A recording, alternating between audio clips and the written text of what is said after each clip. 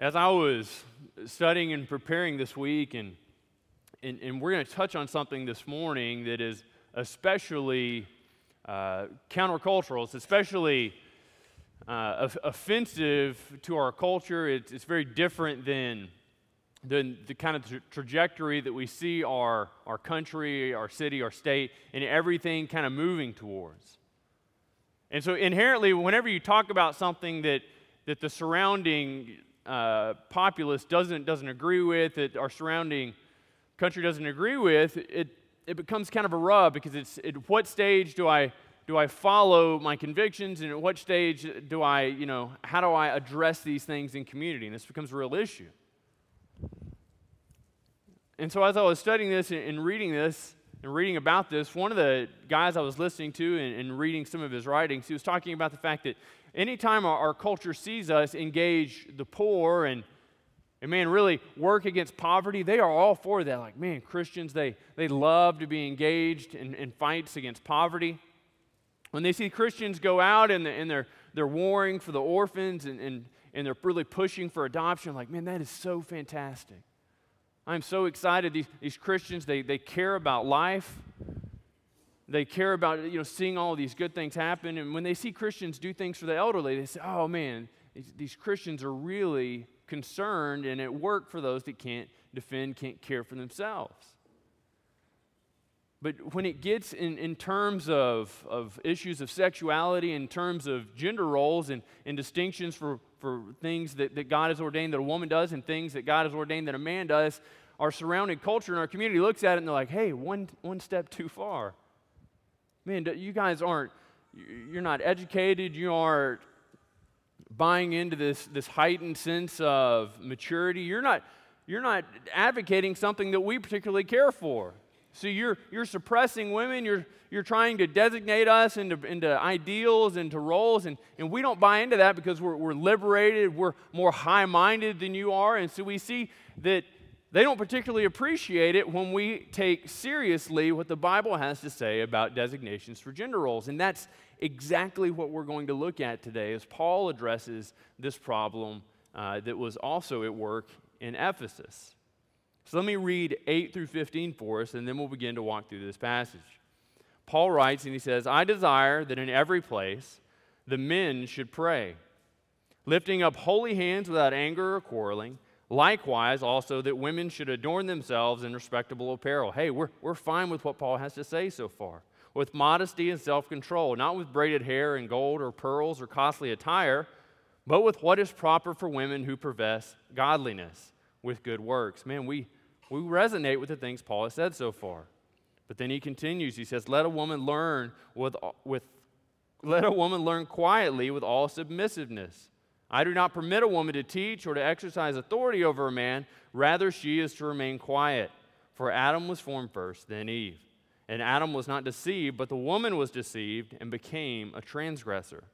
Yet she will be saved through childbearing if they continue in faith and love and holiness with self-control. Now, I gave about 5 minutes of thought of just kind of skipping over this passage, saying, hey, look, I'm going to teach this in a special Wednesday night deal. Those of you who want to be there, I'm in a room that seats 5. And so all 5 of you can come in and you can hear this, and then you can go tell everybody else in some type of grand assembly.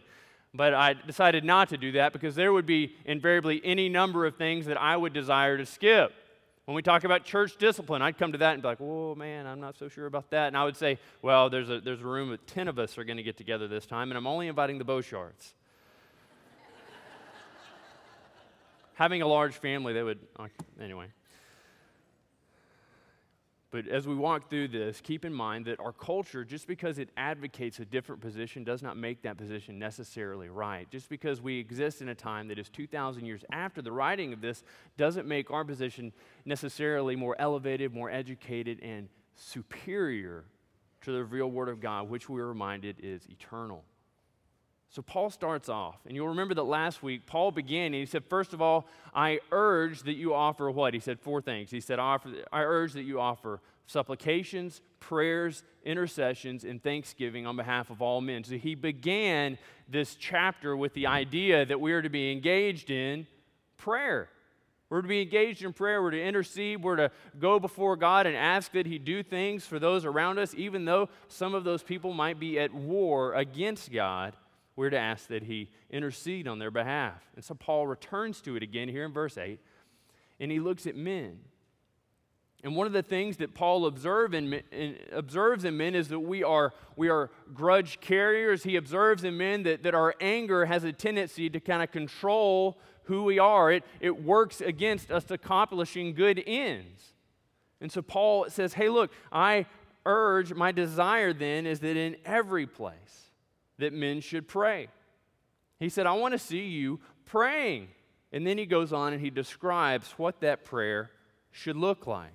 Now, the first thing he writes is it really begins to move us into the charismatic camp.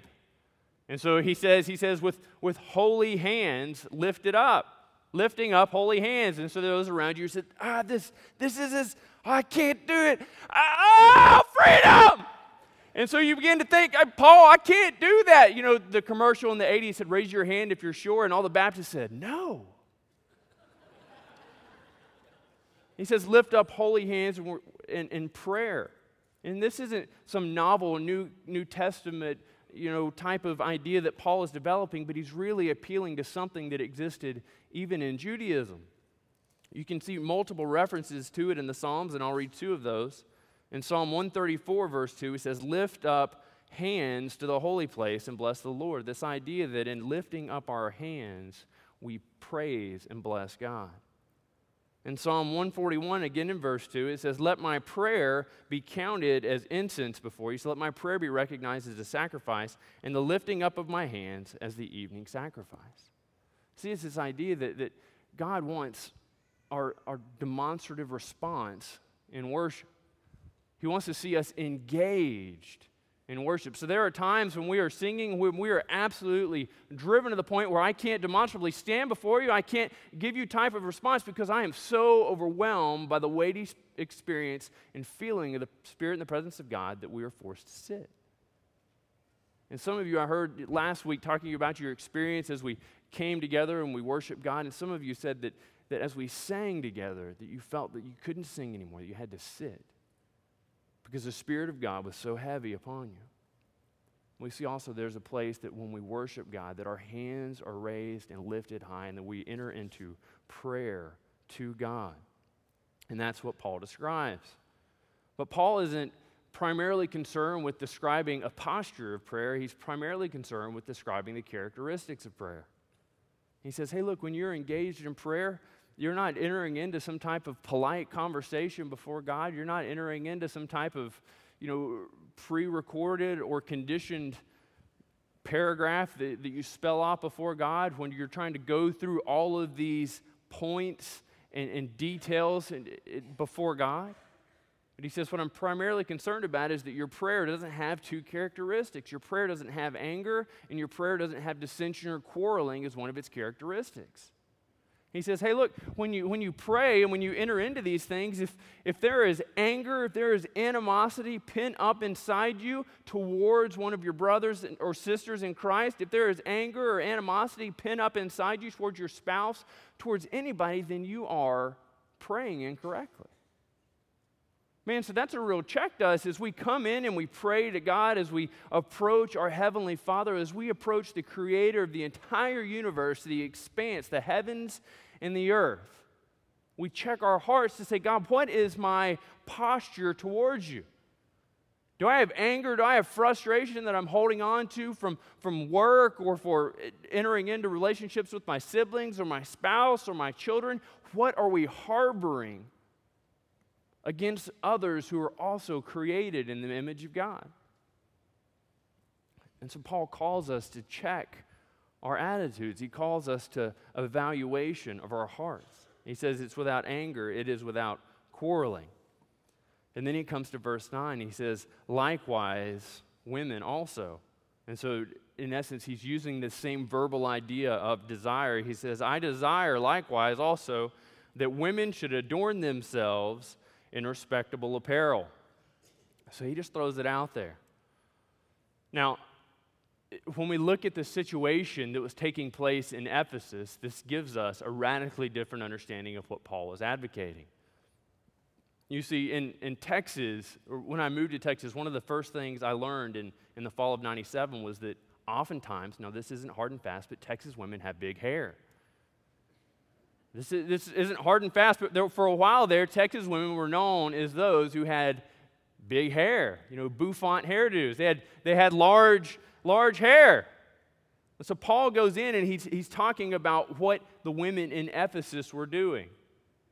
Now, the clothing and the categories Paul describes isn't hair teased up with a lot of hairspray. And he's not warring against the display of wearing gold or pearls. And so there are some women that read ahead of this passage that begin to take the pearl snaps off their ears and unhook the gold chain from around their neck and put them in their purse and look at their husband and say, I told you not to let me wear this today. Why did you let me wear this? In fact, you bought this for me. What are you trying to say about me?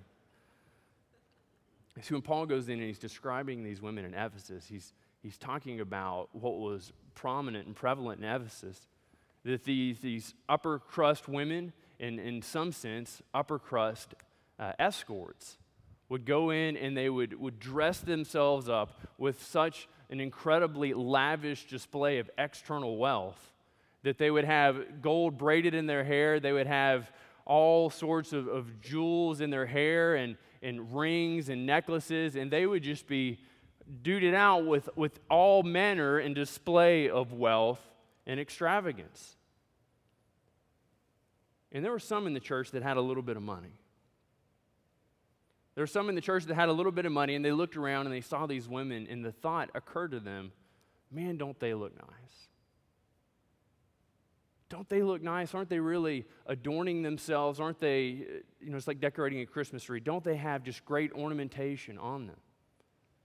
And so they begin to collect these things. They begin to dress themselves in a way to reflect the culture that they thought was to be valued. So they begin to mirror the things they saw. They begin to not dress in respectable apparel. And Paul addresses that as that being with modesty and self-control.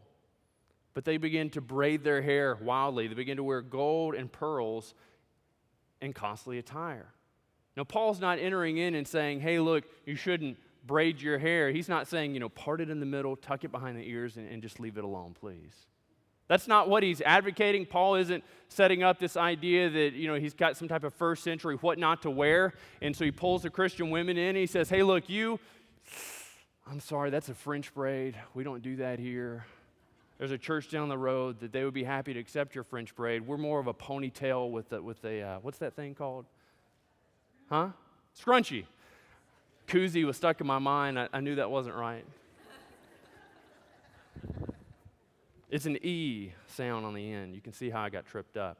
But he's not saying that these are the types of things that you need to do. What he's saying is that you need to be primarily concerned with your heart. You need to be primarily concerned with your heart. See, these women, these escorts and the women that are in the upper echelon of culture, I mean, their hair would make the bouffant, tall hair, big hair in Texas look like a severely bad hair day with high humidity.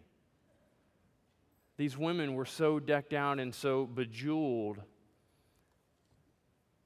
that what it smacked to the poor people around them is that we care more about our outward adornment than we do you're even being able to make it through the day. You see, you can't buy food, but I can dress myself in enough food and enough clothing that would supply food for you for years in advance. One of the articles I read describing how many years an average person, a day laborer, would have to work to purchase the attire worn by these upper echelon women, said 19 years of dedicated service. So if a day laborer said, man, I want my wife to be able to dress like this, and he set himself out and he said, I'm going to get you what you want, honey. He would have to work for 19 years, not eat, not spend any of the money, save every single dime, and then at the end of 19 years, when she needs a more assistance now, he'd walk over to her and say, here you go. I realize it's no longer fashionable, but now you have all the gold, now you have all the jewels, and now we can braid what's little bit is left of your hair. You see, he would have to work for 19 years to be able to provide her with what she saw in the surrounding community, if that is what she valued. But Paul offers something completely contrary to what they see in their culture. He says, don't adorn yourself with that. Don't adorn yourself with gold or with pearls or with costly attire, but adorn yourself with what is proper for women who profess godliness. He says, adorn yourself with what is proper and respectable for women who profess God to be their Savior. And Paul, in some sense, is saying, as a Christian, as a Christ follower, as one who looks at Jesus and says, you have redeemed me, you have saved me, my life is not mine, but it is yours, that your pattern of life and behavior and even your wardrobe should be different than the surrounding culture. And this is what he tells them to wear. He says, wear good works. Do you see that in the text? He says, don't wear all of these things, but wear what is proper for women who profess godliness. Wear good works. So he goes completely contrary to the understanding where Paul, one might think that he would describe all of these various accoutrements of fashion and then go in and say, hey, look, no hair clips. What you need to wear is more akin to a muumuu. Instead, he looks at it and he says, I'm not even going to enter into the fashion debate, but what you need to be primarily concerned with is that you're wearing good works. That people would look at you and see all of the things that you're doing in community and say, this person must be one of these Christians I've heard about. Then when they look at you, when they engage you, when you're at Brookshire Brothers or wherever you are, they would look and say, man, they are dressed so nice. But what they would know about you is your involvement. What they would know about you is that you're a person whose demonstration of faith in your life speaks so much louder than anything you might wear.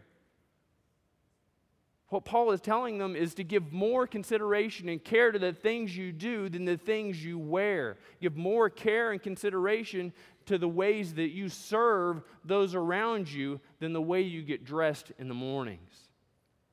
They need to be adorned with good works. And then Paul begins to head in what for us today in our culture is a more difficult thing. Paul says, let a woman learn quietly with all submissiveness in verse 11. Let a woman learn quietly with all submissiveness. Now, there's something we need to know going into this. See, Paul isn't carrying over this understanding that he has held over from Judaism. See, there are those that read this text and say, well, you got to remember Paul he was a Jew and they're a little stodgy, and so he's carrying over some of this. You see, there's a rabbinic tradition. There's this guy who's writing about the Torah. He's writing about the first 5 books of the Old Testament, and he's making commentary on how we should use it and how it should be taught and all these things. And what he says about women, he says, it's better to burn the Torah than to teach it to a woman. He said it's better to just light it on fire, to get rid of it, to not have it anymore, than to teach it to a woman. Now, this is someone who would be a contemporary with Paul. So if Paul's going to stay strict in line with Judaism, he's not going to do these things. He's not going to advocate this type of thing that he's advocating here. So instead of saying just get rid of it or don't teach her at all, what Paul says is let a woman learn quietly with all submissiveness. But even when we say let a woman learn, what we see in here is, in the English, is a watering down of what we see in the Greek. See, Paul's commanding that women are to learn. He's giving instruction to Timothy and through Timothy to all the other pastors in Ephesus, and he's telling them you are to educate the women in your church. Women in your church are to be learning. See, Paul's not describing this pattern in this existence that is subservient. He's not describing this pattern in this role that sees them under the foot of man. He's not advocating the subjugation of women. What he's calling them to is active involvement in the life of the church. He says they are to learn quietly with all submissiveness. Paul's describing their inward posture more than just life in worship in the church setting. They are to approach this understanding of receiving the Word of God with meekness. They are to approach and understand learning in an active way. And so then with all submissiveness. So the question becomes, who or what are they submitting to? Who or what is Timothy to tell them to submit to?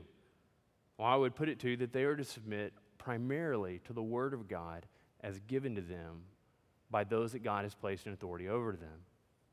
So by the elders, the pastors, the overseers, or however you want to parse it, that's who Paul is describing. Because in this section, Paul is talking about those things that take place in a public worship setting.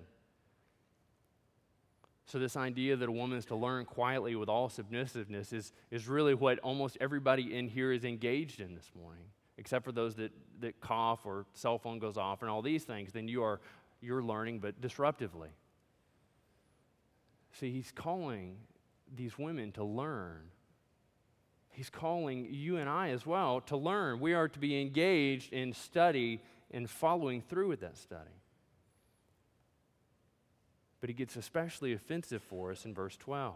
He says, I do not permit a woman to teach or to exercise authority over a man. Rather, she is to remain quiet. Now, there are different ways of handling this text, and on Wednesday night we spent some time going through and talking about all the nuanced ways of understanding this text and exactly how that would break out. But let me just summarize it a little bit for us this morning.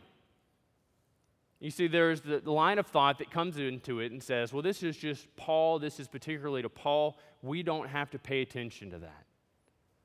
Well, then the difficulty becomes exactly what do you pay attention to, because this whole letter is written by Paul. See, we can't just go through the New Testament picking and choosing those things that we're going to apply to our life, but we have to apply all of it, or we risk alienating all of it. Paul says, I do not permit a woman to teach or to exercise authority over a man. Now, see, when I read through this passage, the question becomes, what is Paul describing? Is Paul saying that a woman can't teach? Do you really think that Paul's saying that women, they're not able, they don't have the wherewithal to teach? Well, man, that's really interesting. Because if you look at the way that Paul has interacted thus far in the New Testament, even if you look at the way Jesus interacted on his time on earth, who did Jesus first appear to? To women.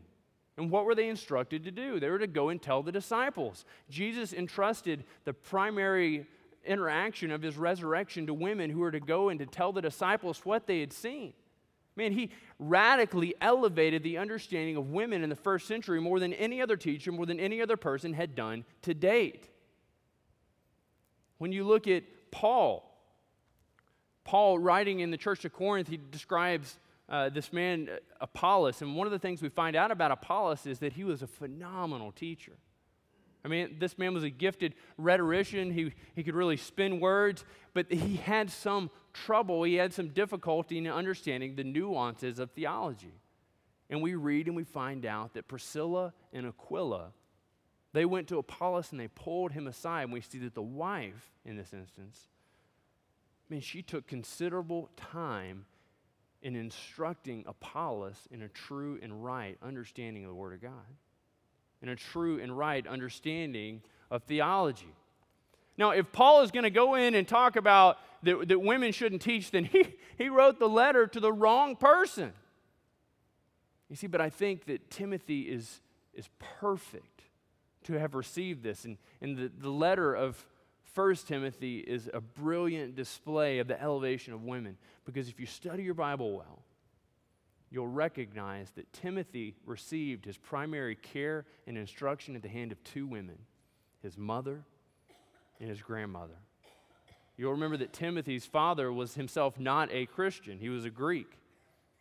And so Paul's going to write and argue that women shouldn't teach or women absolutely couldn't teach. One, he chose the wrong person to write it to. Because Timothy would read that and be like, well, what does that mean I am? What does that mean I am? Because I received my primary instruction from these two godly women. And Paul would be working against those things that he had said previously. And so when we go back then and we evaluate, what is Paul saying? How then should we interpret what Paul says here? Well, what are the two things that Paul says they shouldn't do? Paul says that I don't permit a woman to teach, and I don't permit a woman to exercise authority over a man. And when we flip over to 1 Timothy 5:17, we begin to get an understanding and an idea, and we see these things crystallized. Paul writes, he says, let the elders who rule well be considered worthy of double honor, especially those who labor in preaching and teaching. Let the elders who rule well be considered worthy of double honor, especially those who labor in preaching and teaching. What are the two primary characteristics that Paul describes an elder as doing? One who rules and one who teaches. One who exercises authority and one who instructs. What does Paul give us a picture here that women aren't permitted to do in verse 12? Women are not qualified for the position of elder. What does he begin chapter 3 with? A description of what an elder is, a description of the qualifications of an elder. Paul's not looking to browbeat women. He's not looking to put women in their place.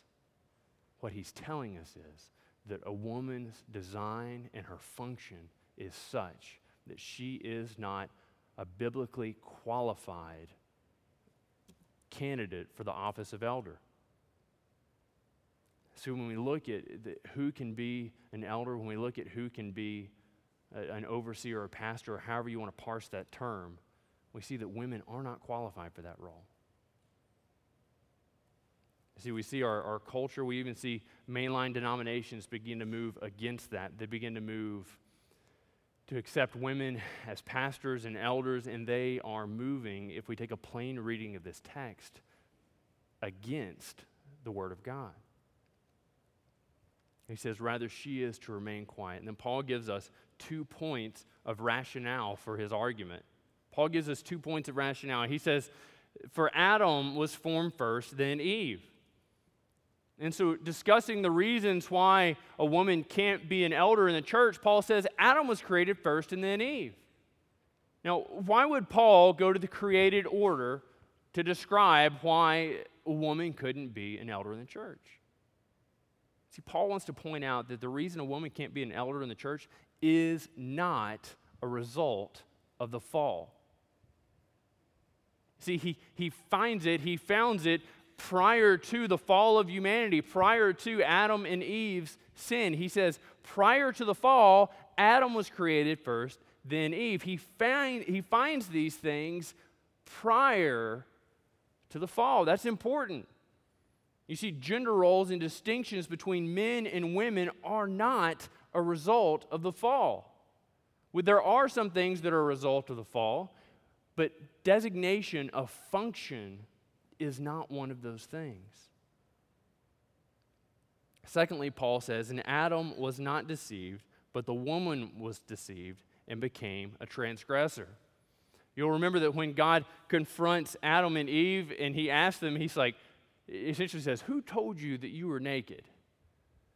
And because it's only the two of you here, who told you that you were naked? And the woman begins to go in this description and she says, it was the serpent that deceived me. This snake, the serpent, he deceived me. And we see that Eve was deceived. She was led astray through the cunning and guile of the devil. That she was led astray. But that Adam completely abdicated his role and his responsibility to his wife. Adam was there with her. Eve was deceived, but Adam sinned with eyes open. Adam abdicated his role as teacher. He abdicated his role in authority over his spouse, and he gave it to her, and he followed her into that sin with his eyes open, boldly moving against what he knew to be wrong. See, those are the two reasons that Paul gives us. Now, you might not like it. You might wish there were more, or there was a more nuanced or politically correct way of stating that, but that's what we have. See, there is no deficiency in the woman. There is no deficiency in saying that she's not as bright or as educated, because as I tell my son day in and day out, you need to ask mommy. She's much smarter than daddy is. And as I daily experience it in my work with Carol B., and I'll go and I'll ask her, I say, well, no, what do you think about this, when I realized that after 43 years of working in this church that she has been much smarter than the majority of pastors, myself included.